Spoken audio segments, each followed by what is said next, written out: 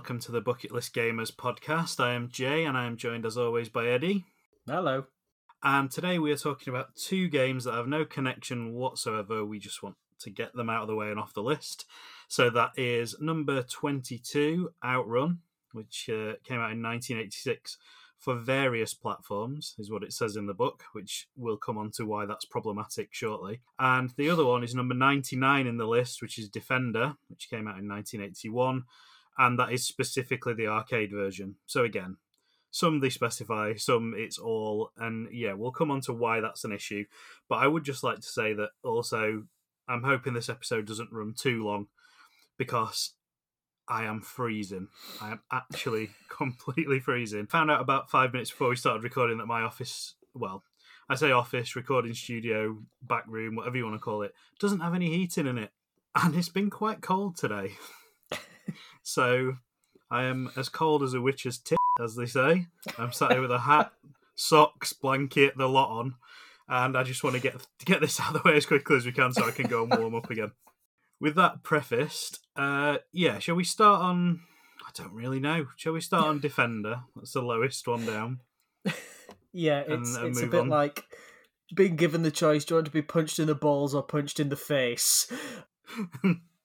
Let's start with the face. I mean, there's probably people out there that love it, and we're probably going to catch some stick again for today's episode, much like we did the Pac-Man and Tetris one back in the day. But I don't even think this one's as beloved as they are. It gets brought up a lot as being one of the earlier games in the arcade and all that, but I just don't... There's not much to it, I suppose, is my point. And it's not even got the charm of Pac-Man or the addictiveness for some people of Tetris, I don't think. No, I think we discussed this after the last episode when we finished recording. But there was a game that came out for the PS4, and it was one of the launch games, I think, because the PS4's launch titles were notoriously bad. They weren't great. There wasn't anything to really sink your teeth into, like a traditional Sony, like you get with Nintendo, where you always get like either a Zelda or a Mario to launch a console. Sony normally does similar with their own franchise, but PS4 just launched with nothing except for Resogun. And it looks like it is very much a spiritual successor to Defender. Is it on the list? No, we've got Res, haven't we? I think Res is on there, which I'm probably getting confused with. But no, carry on. It is, and Resogun is an addictive game. It's stupidly addictive, and it sounds like the gameplay is very similar to this. So you fly left to right, and you can scroll up and down the screen, and you can shoot at enemies, and you can save human beings, and then sort of carry them into like little drop ships and sling them in, and they get teleported and you rescue them, and then if you drop them from a height, they die, or if the aliens pick them up, they die. But yeah, other than that, there's not really a lot to talk about gameplay-wise. No, so let's cover the gameplay off for people who haven't seen it or played it. I don't think there'll be many out there, but you, as you've just said for the other game, you're a ship, you move left to right. Aliens are abducting humans off of the surface on the floor of the game, which doesn't look great, but we'll get to that in a second. So the aliens will lift, the most basic ones anyway, will lift the humans directly upwards. You shoot the ship out, and you have to swoop down and catch the human before they splatter into the floor, and then put them down on the floor to save them. And then that's pretty much it for the whole game. I mean, they do change it up a bit. Some of the enemies move in different patterns, or I think that's mostly it, actually. They move in different patterns. And this was an arcade game, so you were paying actual money every time you wanted to play this. And I just don't feel like it's got that quality of a Pac-Man, where you play it, and if you are into that kind of game, you go, oh, I've got that score, and I know where I messed up on that last level, I'm going to try it again. It's too... I don't know, because you can see the whole screen on Pac-Man. You can see how close you are to finishing it, I think is probably one of the things. So if you see that you've only got like 5 pellets left and you get caught by a ghost and die, oh, it's so close to finishing that level, I'm going to give it another go. Whereas you don't get as much of that with Defender, because you're just carrying on until an arbitrary score point, I think it is, that moves you up to... Yeah. Well, there might be so many humans you've got to save, or if so many die, you lose. And so I just don't think you've got that addictive quality quite as much with this. I mean, 1981, so it's it is a stupidly early one. But watching a video, because obviously we can't play an arcade version of it now, and I've played it on consoles. I think like there's probably a Commodore 64 or a DOS version or something that I've played in the past. But yeah, it's just, it doesn't look good and it sounds horrible. It is an assault on the ears when this game starts playing. And don't get me wrong, for 1981, they've done quite well with the sound. You get sort of an afterburnery noise when the ship moves. You get the explosion noises, which that typical Atari explosion noise, where it's just a cacophony of sounds all bleeping at once. But it does. You see an explosion, you hear that in 1981, and it probably goes together quite well. And there's even this really weird, I don't know how to describe it, but when your ship gets blown up, you get that explosion, but you get this like residual tinkling noise in the background, which I've not heard on many other games, and it sounds really good, especially through headphones, as I was watching the playthrough earlier before we started recording. And I'm quite impressed with that, but they are all horrible noises at the same time. And I can't imagine wanting to stand in front of it and play it for longer than 10 or 15 minutes. I bet arcade owners were pulling their hair out when people were playing this game a lot because it sounds horrible. And it's made me appreciate how good the Star Wars one we talked about a few episodes back looked and sounded, because this looks as basic as it comes and it sounds really aggressive and not nice to listen to. And then 2 years later, the Star Wars one does so much more with this, I assume, the same or very similar resources. So it's made me appreciate that one a bit more, if nothing else. When you look at the history of it, it does. I mean, they claim that they drew inspiration from Space Invaders and Asteroids, which you can sort of see in the gameplay. Yeah. But I would say that Space Invaders and Asteroids had more charm, and that is saying something, because Asteroids is so bland. It's untrue. You're just a little triangle in the middle of the screen that's pew-pewing these big geometric blocks that are shuffling towards you. And then, I mean, as iconic as Space Invaders is, it still has an air of charm to it. Yeah, the characters in it, I think, the little aliens, for what limits they had, look really good. The shapes that they've used look like aliens. They've done the job. Whereas the first alien you encounter in Defender is like just a blob, like a pink circle with what looks to be potentially an eye on it. It doesn't look very alien-y. And I just think, I think you're right. Space Invaders is just, as much as I don't love that game either, I have played quite a lot of Space Invaders because I had it on a phone, I think it was, and I didn't have any other games on that phone at the time, so I did play it quite a lot. I got quite good at it. And I think they did like a Pepsi version of it and stuff, didn't they? Like promotional versions and stuff like that. So over the years, I've played it quite a lot, and I don't love it, but it feels more like it has that I'm just going to have one more go quality to it. And the characters and everything just look nicer, and I think they're more iconic. You showed me any sprite from Defender, and I'd struggle to pin down what game it was from. Show one from Space Invaders, you know it's Space Invaders straight away. Yeah, and then for some weird reason, it obviously didn't do much else with the franchise until 2002, when they decided to do a reboot-ish on the PS2, which went third-person flight sim, but it was similar gameplay and again looked like shit even on the PS2. They then ported it to the Game Boy, so the same thing that was on the PS2. So you can port it to look, if it's low res enough to run on a Game Boy Advance, you know it's not a particularly strenuous game for the console to run. But they ported it to the Game Boy Advance and then tacked on the original Defender with it, as if to say, no, honestly, it's always been shit as a series, so this is why this one looks crap, because our hands are tied. I think the poster's the thing it's got going for it most. I quite like the poster, or what would have been the side of the cabinet. That looks quite nice.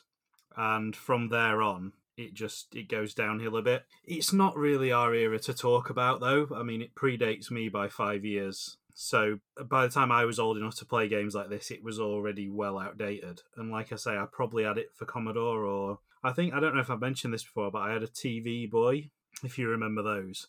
They were like 50, 60, 70 quid in Argos catalogues around Christmas.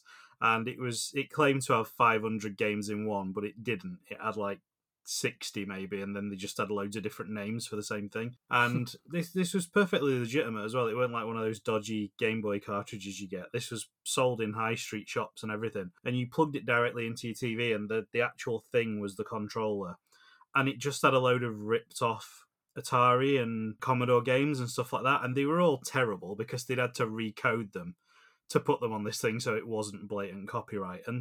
And some of them weren't even games. Like, some of them were literally, it was a seesaw and you just had to keep landing on either side of it to get put. And I was like, how dare you call this a game? But then it had Pitfall, which was obviously Pitfall, and it had certain games like that, and Defender was one of them. So I've played it on like a badly ported version of it on that. But yeah, it's just not our era. I suppose if you were 14 to 18, 19 in 1981, this probably would have blown your mind a bit, especially with the sounds being as detailed as they are, even though they are horrible. So I'm guessing they would rate it higher than us, but personally I can't get involved in it much. I can play it for about 10 or 15 minutes, and that's about my fill, which is more than Pac-Man and more than Tetris. So I've got to give it that. Yeah, it's not saying very much though, is it? No. I mean, I can't remember what we scored then, but I think it was like 40 and 50 or something, wasn't it? So yeah, something like that. So what score are we giving Defender? Charitably, 51. Yeah, I think that's fair. I mean, points for the time period and the influence to an extent, which I think in retrospect, we've been harsh on Pac-Man and Tetris because we didn't give them any points for that really, or not many anyway. But for me, I could play this a lot longer than I could Pac-Man. I'd get more enjoyment out of it. So I think for me, it has to get more. So yeah, 51, we'll mark it in the books and swiftly move on. Hey you, the boss sent me. We heard you like to play games. Now normally, we wouldn't suggest playing games with people like us. People who do usually end up swimming with the fishes, you know what I mean? But if you're talking about the family, a 2 to 4 player crime-themed elimination game from Mayfly Games, then maybe you're making us an offer we can't refuse. So don't be a wise guy and head over to mayflygames.com now to get your copy. Capiche? It's not getting much better, I'm not going to lie. We'll move on to Outrun at 22. So, as I mentioned, the book lists it as various platforms rather than one specific. So a lot of these came out for lots of platforms, but they'll say arcade or they'll say specifically the SNES version, etc. This says various. And the problem that raises is the arcade version of Outrun is a lot better than the 16-bit DOS version of Outrun. So which one do we base it on? Because I've played both. They're the only, I think they're probably the... I think I might have played the Mega Drive version as well. So I've played 3 different versions of it of varying quality.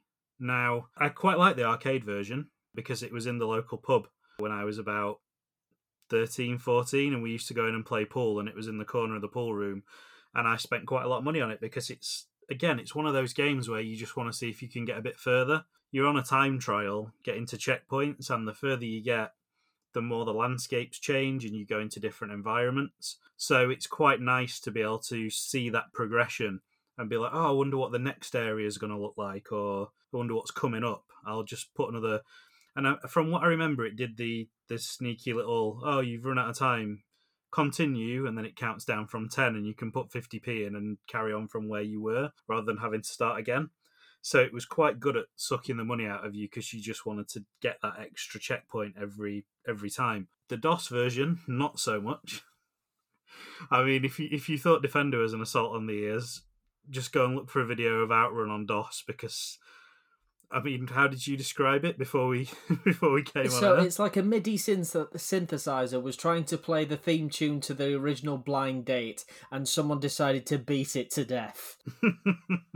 It's very blarpy, is what I'm trying to get at.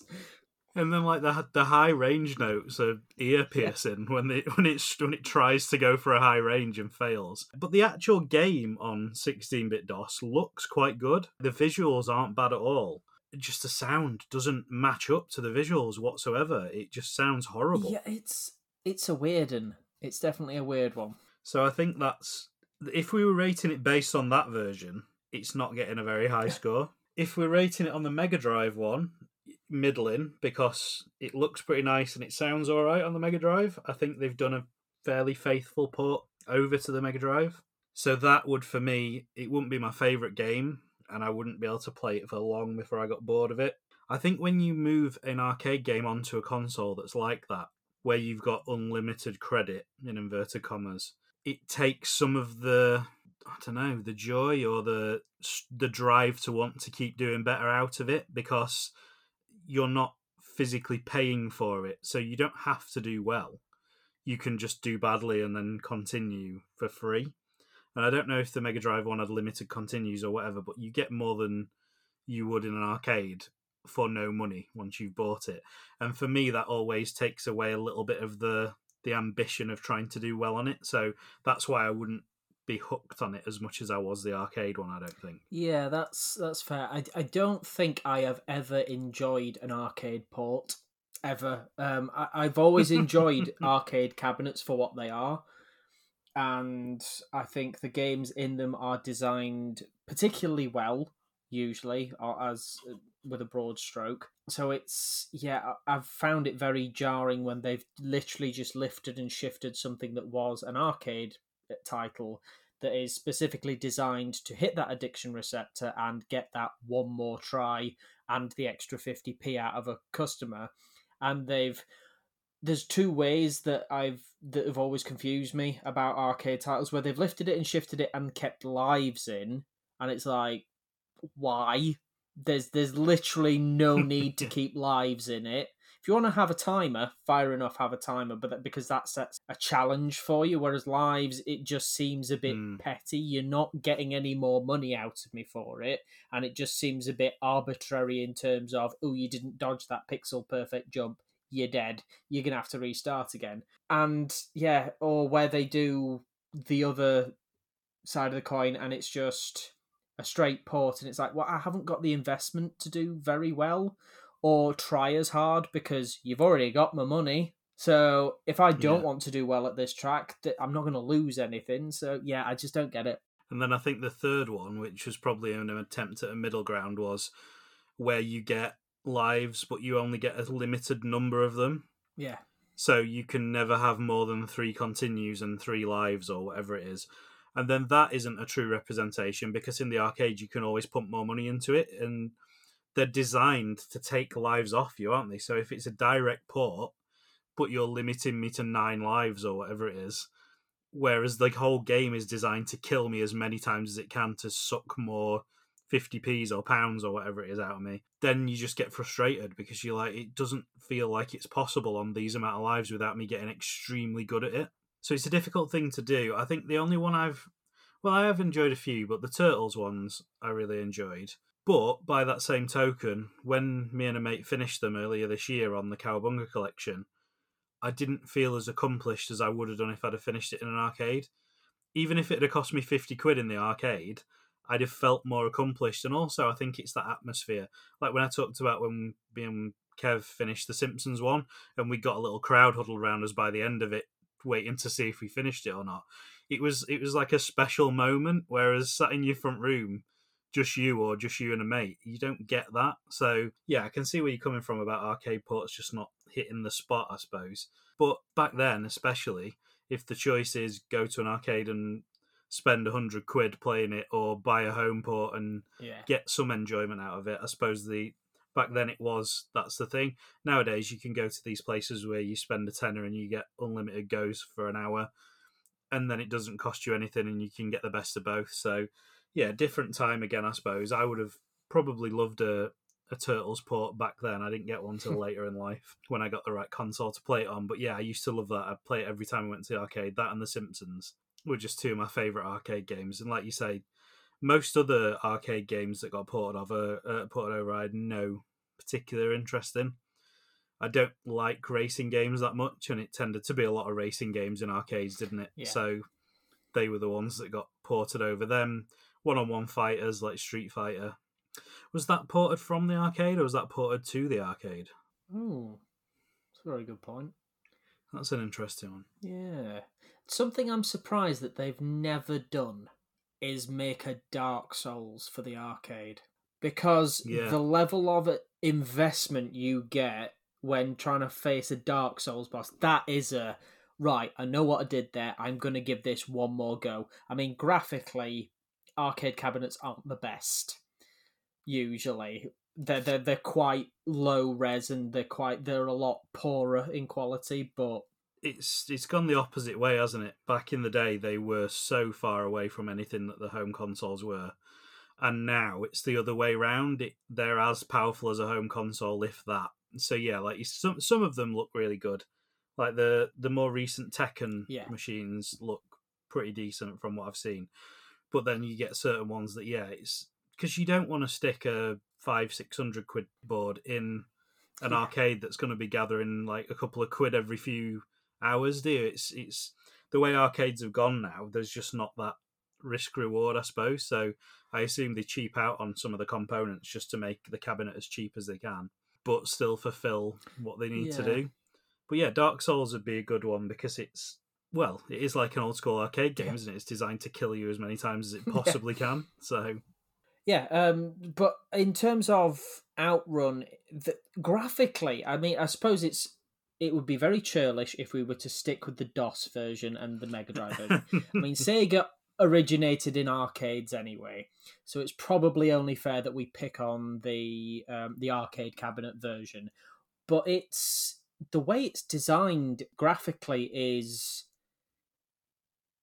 it's both odd and a bit familiar at the same time, because you've got that it's a Ferrari, isn't it? The car that's in Outrun, and it's quite a low angle on the back of the car. So rather being set sort of square and slightly above the rear bumper, it's sort of down low, as if you're almost in the driving seat of a Ferrari, because they're obviously quite close to the road. And then you've got that pan upwards slightly and that massive expanse of sky and the slowly panning clouds above your head. So it does have that feeling of scale and massive expansive backdrops, and it doesn't have that pivot that Mario Kart did. It doesn't have that weird swing that the SNES Mario Kart did, and I find that odd. You're almost a fixed point, aren't you? And the road moves like as you turn, the things turn in front of you that direction. And yeah, like you say, you never get that motion sicknessy things go too fast. If anything, it feels a little bit sluggish the way that it handles round corners. But everything feels like it's coming over the brow of a hill. Like you can't see the track more than a couple of feet in front of you. And that's why I think most of it is very steady sweeping bends, which again helps with the motion blur and the sickness and stuff, because you never get a really tight corner because you couldn't in that game. You wouldn't know it was coming. So everything is very sweeping, but there is, because of the way it handles, it's very easy to skid off the side of the track and crash into a diner or a road sign or something, and you either spin out or it just flips you out the car completely. And I mean, it's very cartoony in its style anyway. It's not going for realism, and when you get kicked out of the car, it's just you and the girl that you with sat on the road looking disappointed while the car's upside down next to you, and then all of a sudden it'll flip over and you carry on. So it's got that going for it. I mean, again, even with the arcade versions, the arcade version I played in that pub was the standard cabinet, joystick, couple of buttons version. But I think I've mentioned before, in Meadowhall near where we are, the shopping centre, they used to have this huge car parked in the back of it. A full size, it looked like a Cadillac, which was weird because that's not what's in the game.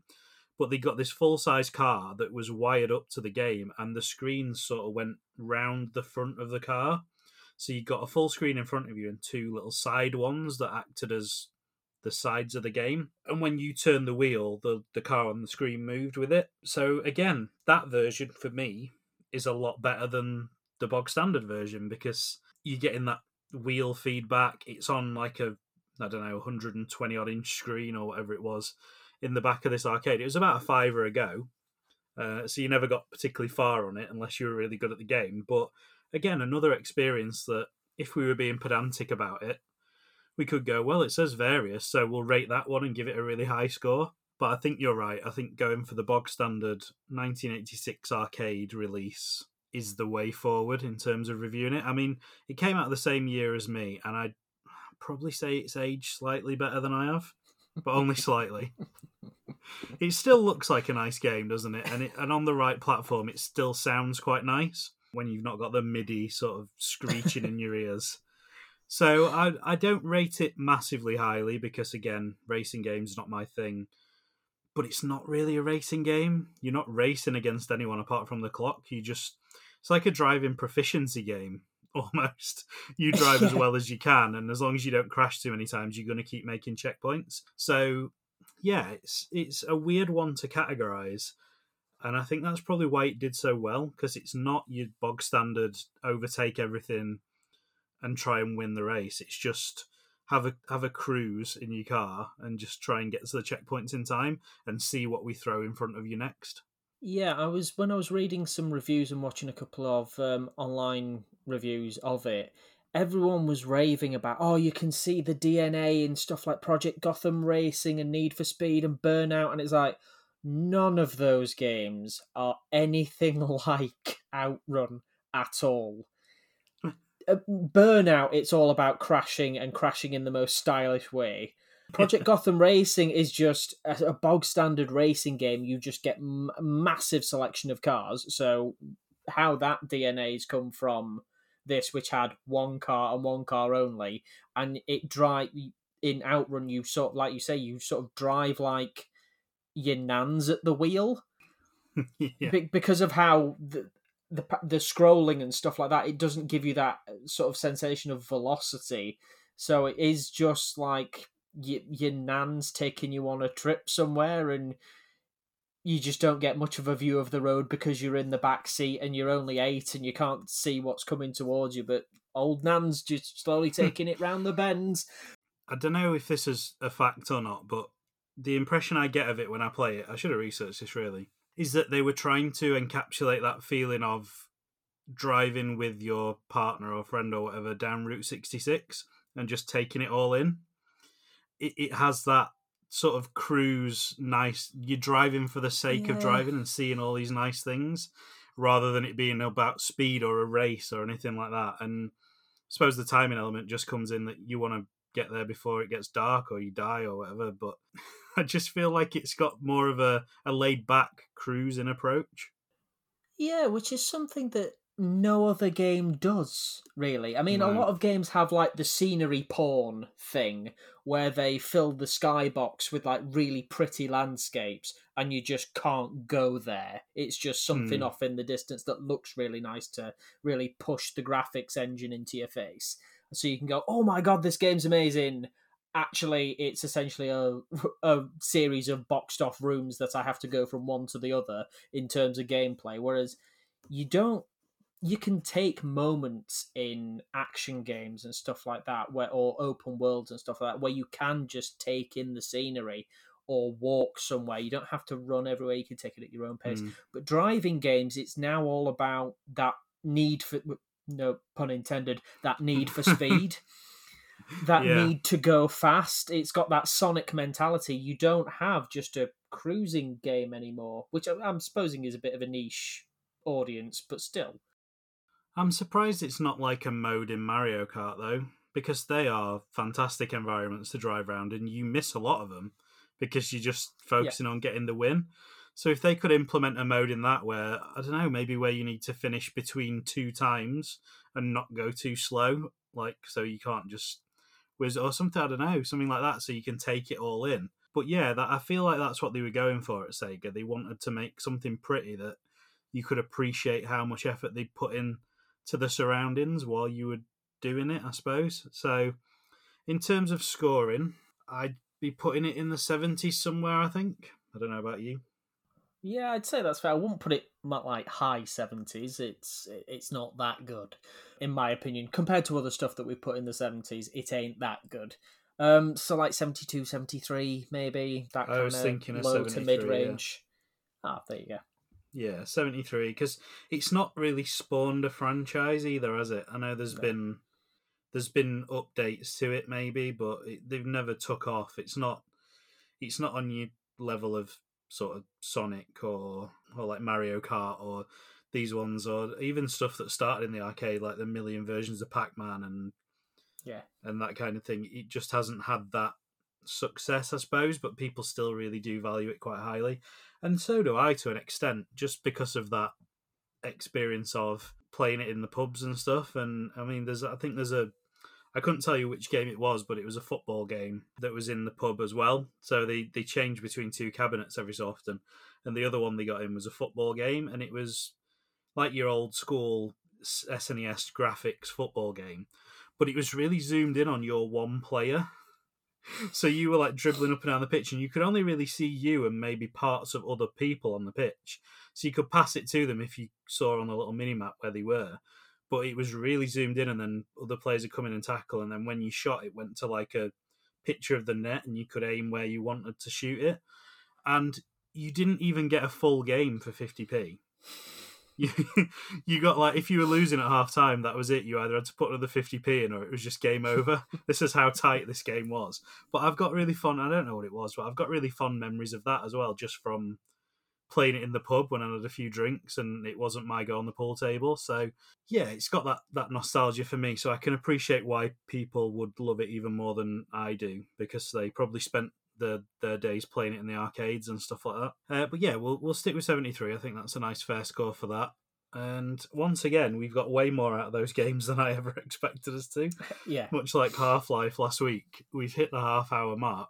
But we did again prepare. We've got a couple of things that we want to talk about. So I'll let you lead on the first one, because I've got some animosity for the second one. So I'll save that for later.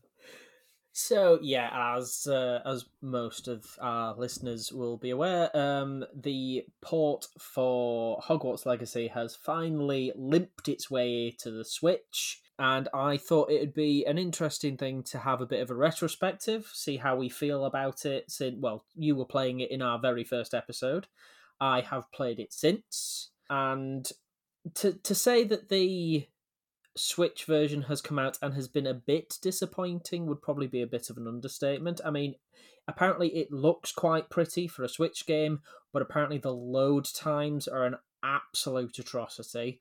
And I mean, this is coming from someone that owns a PS5 that doesn't have load times anymore, and it just sort of, the open worlds are just seamless, and the Switch is like the red-headed stepchild that lives in the basement in terms of games console, so it's not as powerful. So it is a bit cruel to pick on the Switch, but it's just not as good a port as people were hoping, I think. Yeah, and I think it's good that it's become accessible for people who don't have more powerful systems, because there will be people out there that are massive Harry Potter fans that only have a Switch because it's, I don't want to call it a more casual console, because it's not. It's very capable, and it's got some fantastic games for it. But I feel like of the three consoles, that's the one that a lot of people will buy if they're not that into video gaming, but they want something to play on. And it's portable, so that's handy. You can take it away with you and all that other business. So I just feel like there will be a large swathe of Harry Potter fans out there that haven't been able to play this amazing game for nearly a full year, and we're really keen to. And for those people, I assume it's amazing. And to you, that is just the norm. It's what you've picked it up, and that's just how it is. And that's how it has been for all of us for years, up until the latest console generation. You've got to remember, load times were always a thing. Yeah. And some of them were like, you look back at original Skyrim, and it was like, there was some play sessions where you spend longer loading and reading the little facts than you actually did playing, because every door you went through, there was like a 2-minute load. Every cave you went into, another 2 minutes.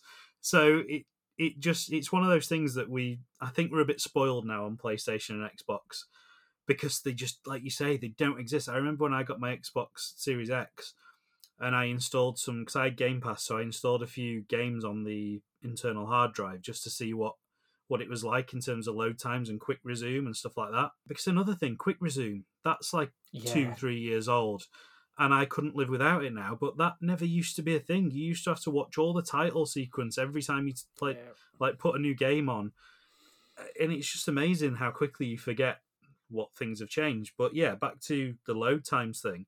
I installed a couple of games, and I think one of the ones I installed was called Forager. I don't know if you've heard of it. It's like a little indie 2D game. And that loads almost quicker than you can press the buttons. Like, you press the button and you're in the next screen, and I was like, wow, this is unbelievable. And then I stuck something really intensive on, and that did the same thing. And I was like, this is unbelievable how far it's come in one generation.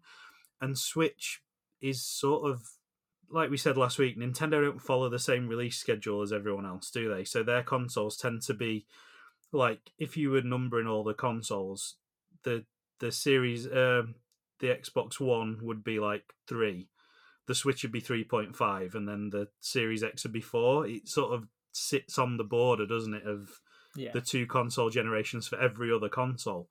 And yeah, it was expected that it'd have load times, but I think they're pushing the level of what people will tolerate now. I mean, Sonic Superstars has stupidly long load times for a 3D, 2D Sonic game. And I was getting frustrated with those, like I say, because we've been spoiled a little bit. But I can't imagine Hogwarts Legacy. It's going to be, your 3 or 4 minute load times whenever you transition to a new, bigger area. Yeah, I'd say so. I mean, I know it's first party developed, but Breath of the Wild and Tears of the Kingdom don't really have massive load times, and I get that is architecturally built for that piece of hardware. But so it surprises me how much of a load time they've actually added in or had to add in.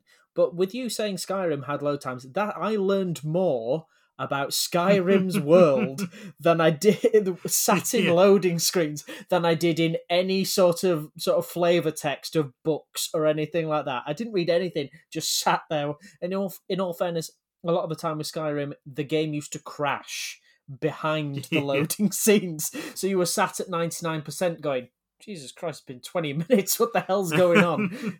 Before you and then realise, oh, it's died.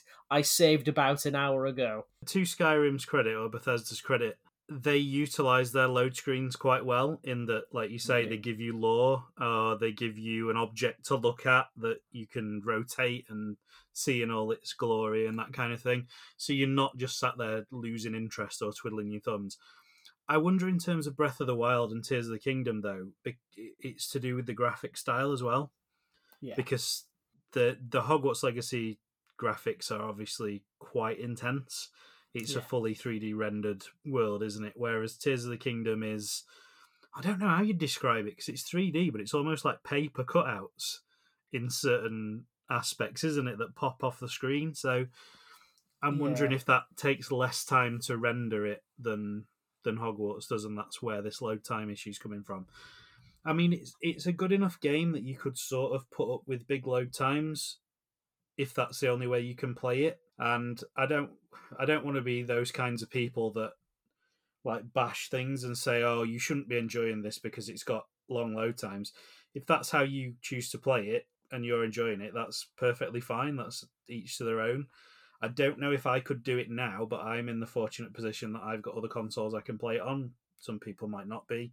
Some people might not have access to the other consoles because their boyfriend might be playing FIFA on it and their only option is to play it on a Switch. So everyone's in different situations, aren't they? And if this is how you manage to play it as much as you can, then I think that's perfectly fine, and it's just an inconvenience, unfortunately. Yeah, coming from two white privileged guys in their mid-30s, it's a bit rich for us to sit here and rag on people that can only afford to buy a Switch. But like you say, if that is the only way you can afford to experience it, by all means, go out and experience it. It is definitely a worthwhile game. I still think quite fondly of it, and I was looking forward to DLC for it, which is unheard of. Because normally you get to the end of a game and you're like, please don't give me any DLC. I know you've left it open for DLC. Just please don't try and rinse me for another 30 quid or a season pass or something. Just don't. Just make another game. Whereas this, I'm kind of like, do you know what? I do want a bit more DLC for it in the wait time before Hogwarts Legacy 2, which there will inevitably be.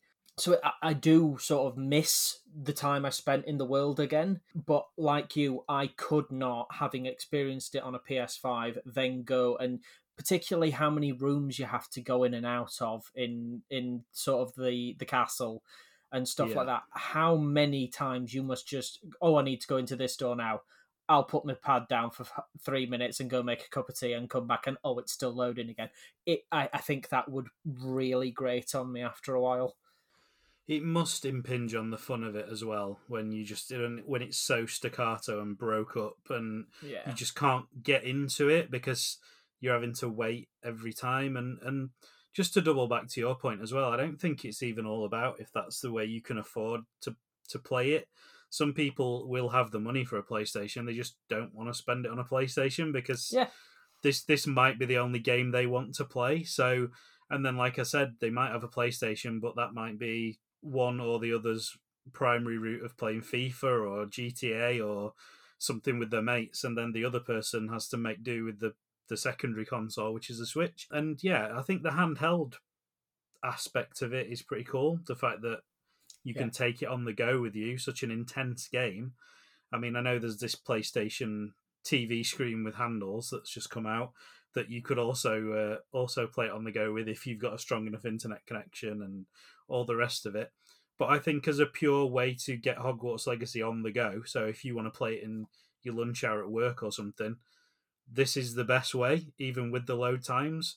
You'll probably only get about 30 minutes of your lunchtime hour to play it once all the load screens and stuff are finished. But at least there's the option there. You don't have to cart in an Xbox all the way to work or drive home every lunch and play it. So it's horses for courses, isn't it? It's different people have different requirements. And I think even if I'd not played it on console, the huge load times for practically every room would irritate me.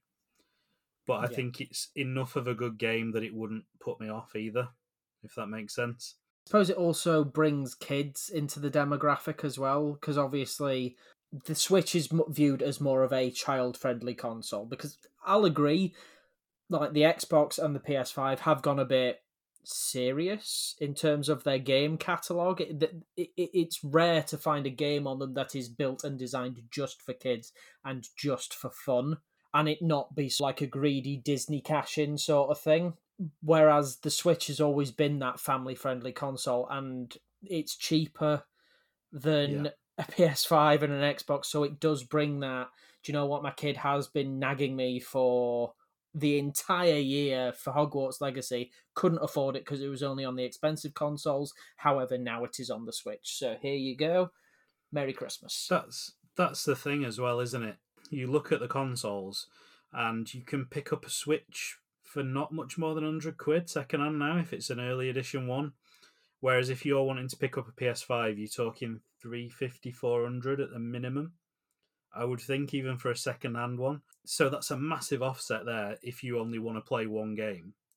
And then the actual cost of the game itself, I think, is slightly cheaper on a Switch. Probably not much these days, but even so, there's money to be saved there. So this is definitely the most economic way of doing it. And obviously, when you're doing something economically, you have to offset it against something else, and that is unfortunately the load times. But it's not a big deal, especially if you're somebody who's not used to the new consoles and how quick they load. If you're somebody that's still on an Xbox One or a PS4, this isn't going to be a massive difference, I wouldn't have thought. It's only because we've been so spoiled by the new stuff. Yeah. And I admit, both of us are spoiled. We're spoiled for choice. We're spoiled by how good the new consoles actually are. And then you've got PC gaming to throw into that as well, which just takes it to a whole nother level. But the Switch is a very handy little capable machine, and it looks... I prefer playing some games. I bought the Sonic one on Switch specifically because I knew it had looked really good on that OLED screen. It was a decision that I made because, one, Sonic games for me have always been handheld because I had the Game Gear and that kind of thing. So my Sonic roots are in a handheld console. So I'm like, I want to be able to play this handheld. So that's why I went with Switch. But I also knew it was going to look great. And the fact it takes a couple of minutes longer to load didn't bother me that much. I noticed it because of how quickly everything loads on the newer consoles, but it didn't upset me. So yeah, I don't think it's fair for people to be slating those who want to enjoy it on a Switch, each to their own, and just leave people be. Yeah. Well, now that we've covered that, while you mentioned the phrase "spoilt for choice" and spoilt in general, The gaming industry has spoiled us once more with a couple of games, hasn't it, Jay? Right, well, before we get on to that, actually, I'm going to double back because you said they don't make games for kids on the big consoles anymore. And I just want to refute that with the release of, I don't know if you're aware of the cartoon Bluey, which Oh, yeah. which sounds like an adults program rather than a kids program where I come from, but it's this kids thing about an animated dog. They've released a game, and oh boy, is it a mess? I mean, it is an absolute state. It's not, the guy who I watched review it said he doesn't understand where they've pitched it, and like I said with Five Nights at Freddy's the movie last week, very similar, because the things you do in the game aren't engaging enough for an adult, but the game is so glitch ridden and full of bugs, kids will think they're having a fever dream if they play it. And I watched a clip of it, and they're literally, all this character had to do was jump across like 4 platforms in a playground, and the characters kept splitting and duplicating and then merging back together. It was the weirdest, trippiest glitch you've ever seen. So this one character jumped on, and then it, like, loads of versions of it flew off towards the screen, but it was still there. And then as it jumped again, they all flew and slammed back into it and like reformed into one character again. But it like happens in cutscenes and everything. Characters will just warp in from nowhere, and it looks like it's had literally no quality control done in it whatsoever. And it's like a £40 game, and you just know that kids are going to ask for it for Christmas. And it's just an absolute mess. And I don't know who made it, but if it was Game Mill, it wouldn't surprise me, based on what we're about to discuss. Did you know they'd actually made a Bluey Xbox console? No, but I bet that looks to good. Launch it. It is literally, the main dog from Bluey. It's just that painted on the rectangle that is a new Xbox. That does sound pretty cool, to be fair. Like, as limited edition consoles go. Oh, that is ace. I actually quite want that. I have no interest in Bluey, but that does look really cool. But yeah, the game itself is horrific. It's so badly made. And the fact they've launched a console with it, like a variation console with it for a game that's so badly made. I mean, I assume they're going to patch it. They've got to, based on the footage that I saw. It's almost unplayable. Like the guy said in the video, I can't remember his name, otherwise I credit him. The adult would understand that they were glitches and just get on with it. But the kid, like his kid was like, what the hell is, like, what's going on, basically? What's happening to Bluey? Yeah, why is the 10 Blueys splitting into all over the screen and warping and stretching? So it's a bit of a mess. But back to what we were going to talk about, and you might have noticed I mentioned Game Mill there. Jay in the editing room here with a bit of admin to clear up. We are about to talk at length about Game Mill. We refer to them making games multiple times, but I just want to point out they are publishers, not developers. While that means they don't code the games themselves, they are responsible for hiring the studios to make these games, and should be holding those studios to certain standards, which they clearly are not, so our ranting is still valid. If you're not familiar with Game Mill, you're lucky, quite frankly. We are very familiar with them, unfortunately, because they are the studio that produced Skull Island, Reign of Kong, or whatever it's called. And they're back with a new game. They've not rested on the laurels. They've not tried to fix Kong. They've just pressed on. And they have got arguably one of the most popular licenses of the 2010s in The Walking Dead. And somehow they've acquired the license to make this game. Now, the game itself, if I didn't tell you it was Game Mill and you didn't see any footage of it or anything, the idea of it sounds pretty cool. So the game is, it goes back to the very start of Walking Dead. So Rick wakes up in a hospital, and that's where the game starts. And you go through all the beats of, I don't know how many series it actually runs up to. The playthrough I watched went up to sort of Herschel's farm and that area. But I presume it goes on and you get all the governor stuff and probably stuff beyond that. But the premise of it is that you get all these little decisions that happen during the show, and you can either pick what happened in the show and crack on with it as it did, or you can choose a different option. So one of the examples that came up on the playthrough that I watched was there's a bit where Carl's not well, so Rick and whatever she's called, son, isn't well, and they need to go and get medical supplies. And Shane and the girl whose name I can't remember either because it's been about 10 years go to a medical facility to get these supplies to help Carl get better. And as they're running away, she trips and falls, and you get the option of let the zombies eat her and just go off with the medical supplies, or go back and rescue her and lose the medical supplies. And it varies from how the TV series was. And on the version that I watched, they did both. They rewound footage and played through both versions. And if you let her die, obviously she just dies and Carl lives and it carries on. If you rescue her, Carl just dies. And that's he's a really influential character later on, but he just dies in series 1. So it's quite, I like the concept. Another bit was in the early series, there's a bit where Merle and T-Dog are fighting on the roof. And Merle's obviously massively racist, and in the program they handcuff Merle to the roof and leave him to his fate, and T-Dog comes with you. On this, you have the option to side with T-Dog or side with Merle, and if you side with Merle, he handcuffs T-Dog to the roof, and you abandon him up there instead. And then he becomes, from what I could see, it looked like he was almost going to become a villain, because he won't, you see him later on and he's not happy still, basically. You can't win him back round. So yeah, you get all these decisions, but ultimately I don't think they make for much. They just tend to replace the character that died with the one that didn't die in forward progression. So instead of it drastically changing things, they just substitute one person in for one person out. So they've not made much of the decisions from what I could see. Maybe some of them are a lot more intense. But from the video I watched, it didn't seem to change all that much.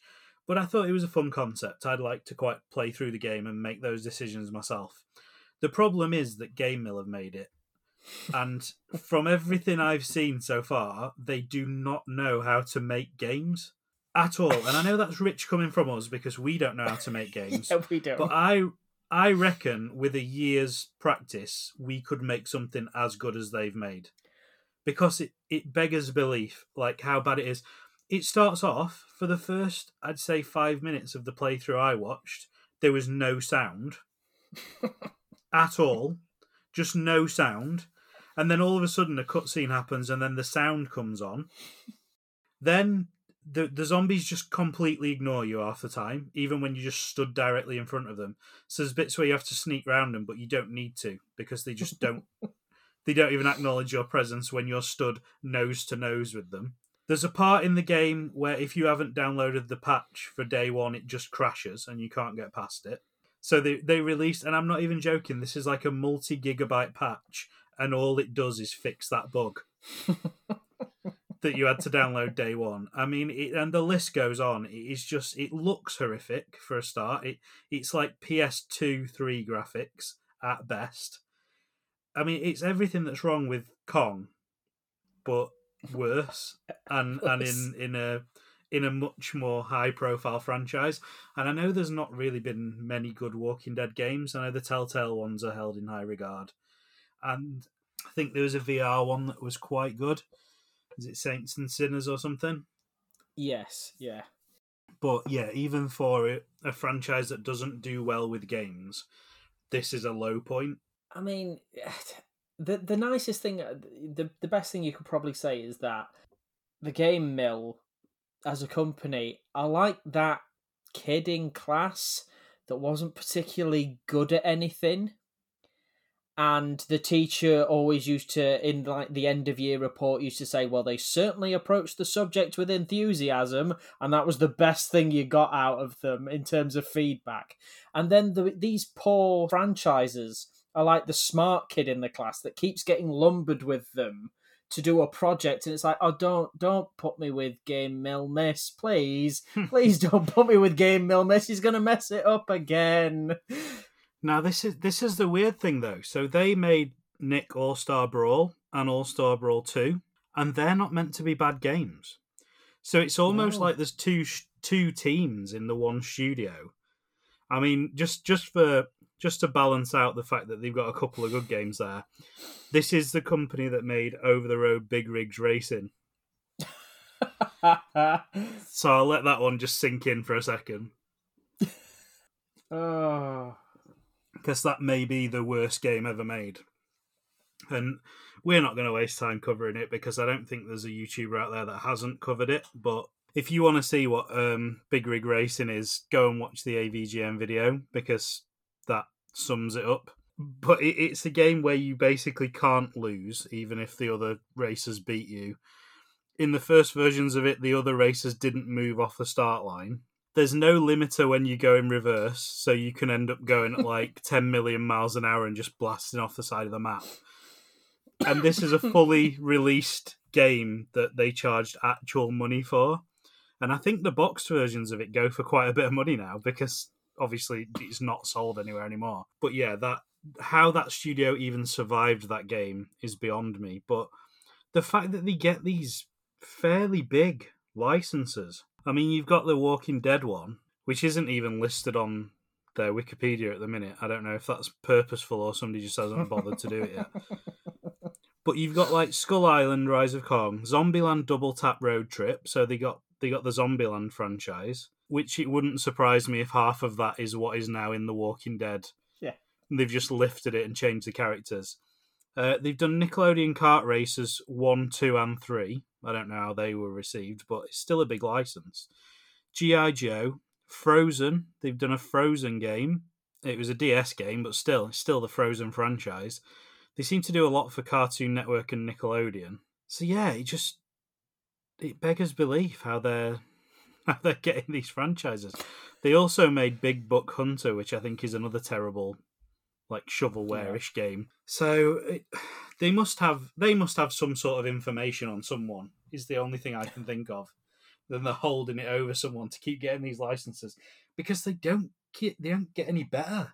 If that Walking Dead game is indicative of the quality they can churn out now, then they've not improved since Kong, and I don't think they've improved much since Big Rig's Over the Road Racing or whatever it was called. And it's not just that, it's the collaborations that they get handed out. I'm just looking at them now. So they've had 34 game collaborations with Valve. And I mean, I know Valve will get into bed with anybody. As we discussed on a previous episode, they will allow the worst rip-off game imaginable to be hosted on their own Steam platform. So Valve probably not the best example there. But Epic Games, 9 games with them. Activision, 12 games with them. So there are plenty of companies that are just like, oh, just give them another try. Give them another try. And they just seem to be churning out shit. It wasn't Game Mill that did Find the Freeman, or as it called, was it? It weren't actually them, No. Because it sounds like it's on par with their efforts. But yeah, that's the rant over for today. I told you I was in a bad mood when we started recording, and it's bore fruit once again for our listeners. So hopefully you enjoyed that bit. Have we any other business to discuss, or are we just about done? Is there anything else you want to rant about? You just want to go on about Game Mill for another half an hour? Because I could. Nothing's pissed me off this week, so we're in a good place. Saying that, Game Mill, if you want to send us review copies, I can't promise we'll say anything good about it, but you can do. We're more than happy to suckle from your gaming teats and try out your latest offerings. But yeah, we've not had a bad week other than that, have we? So I think that was the only thing that really annoyed me watching, because I do quite like The Walking Dead, and I'm still waiting for a game that I'll actually enjoy. The Telltale ones are okay, but again, we said it about Five Nights at Freddy's. They're not really a game in as much as they're more like doing admin, I suppose. Yeah. Or reading a book, which isn't a bad thing, but yeah, they're not. The Walking Dead franchise lends itself so well to a Dead Rising type game or a Resident Evil type game, and the fact that we've never got one that's of that ilk that's any good just really irritates me. Because I know it went downhill a bit towards the end of the TV show, but it's got strong characters and it's got a decent storyline, and I think there's so much they could have done with it and nobody ever has. So when another one came along that I'm definitely not going to spend money on, it just irritated me. Yeah, I think if something like Days Gone had been made with the Walking Dead license rather than the utter horse shit that it was when it finally trotted out of the gates. I think if it had done with some sort of love and some sort of like backing from a studio rather than just whoever it was that made Days Gone, which I can't even be bothered to try and remember who it was. But yeah, I think if it had been made along those lines, I think it'd have probably been quite a good game, really. Yeah, yeah. It wouldn't have took much to turn Days Gone into an enjoyable game, I think, and I think that franchise and a little bit more love and attention would have been it. Yeah. But yeah, it just. I mean, it's still better than anything we've had Walking Dead related, Well, yeah, apart from that's fair. the two we mentioned earlier on. So just trying to think if there was anything else, but I don't think there is. We've got a plan for the Christmas episode, haven't we? So we've got a little bit of a jump. Apologies that we've missed a week. Essentially, I just wasn't very well and didn't have the fortitude to do some editing when my head felt like it was going to explode. So we had a bit of a week off, but yeah, we're back on it now, and there'll be more stuff coming out soon. Again, I'm halfway through editing the Patreon episode, and I've just not had time to finish that off. So there will be another one of those going on.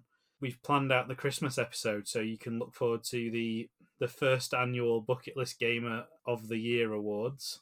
We won't reveal any categories just yet or what may be in them, but that's something to look forward to. We will probably put out a fan vote as well on Patreon, so you guys can vote for one of the categories. So keep an eye on that. If you would like to be in with a chance of voting, all you have to do is head to patreon.com/bucketlistgamers. Sign up to any tier. The vote will be open to every tier on there, so you can support us for as little as, I think it's £2 or £2.50 a month, the lowest one. So if you forgo your, I don't know, Costa coffee one day and chuck it our way, you'll be able to vote on there. No pressure if you don't want to. There'll also be additional episodes going out. We might do a little bit of extra Christmas content if we get a chance to record it and edit it as well. So good time to be a Bucket List Gamer Patreon follower. Which brings me on to, I'd like to say thank you to our current patrons. So we have got Harry Flynn in the Couple of Coins tier, and we've got Ric Flair and the Sweaty Llama in the Bucket Kicker tier. So thank you to you guys for supporting us as always. We couldn't do it without you. Well, we could, but we wouldn't have any money left. So it's much appreciated.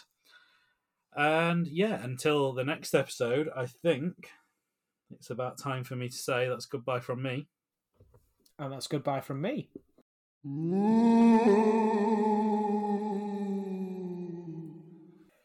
Another 10 pence.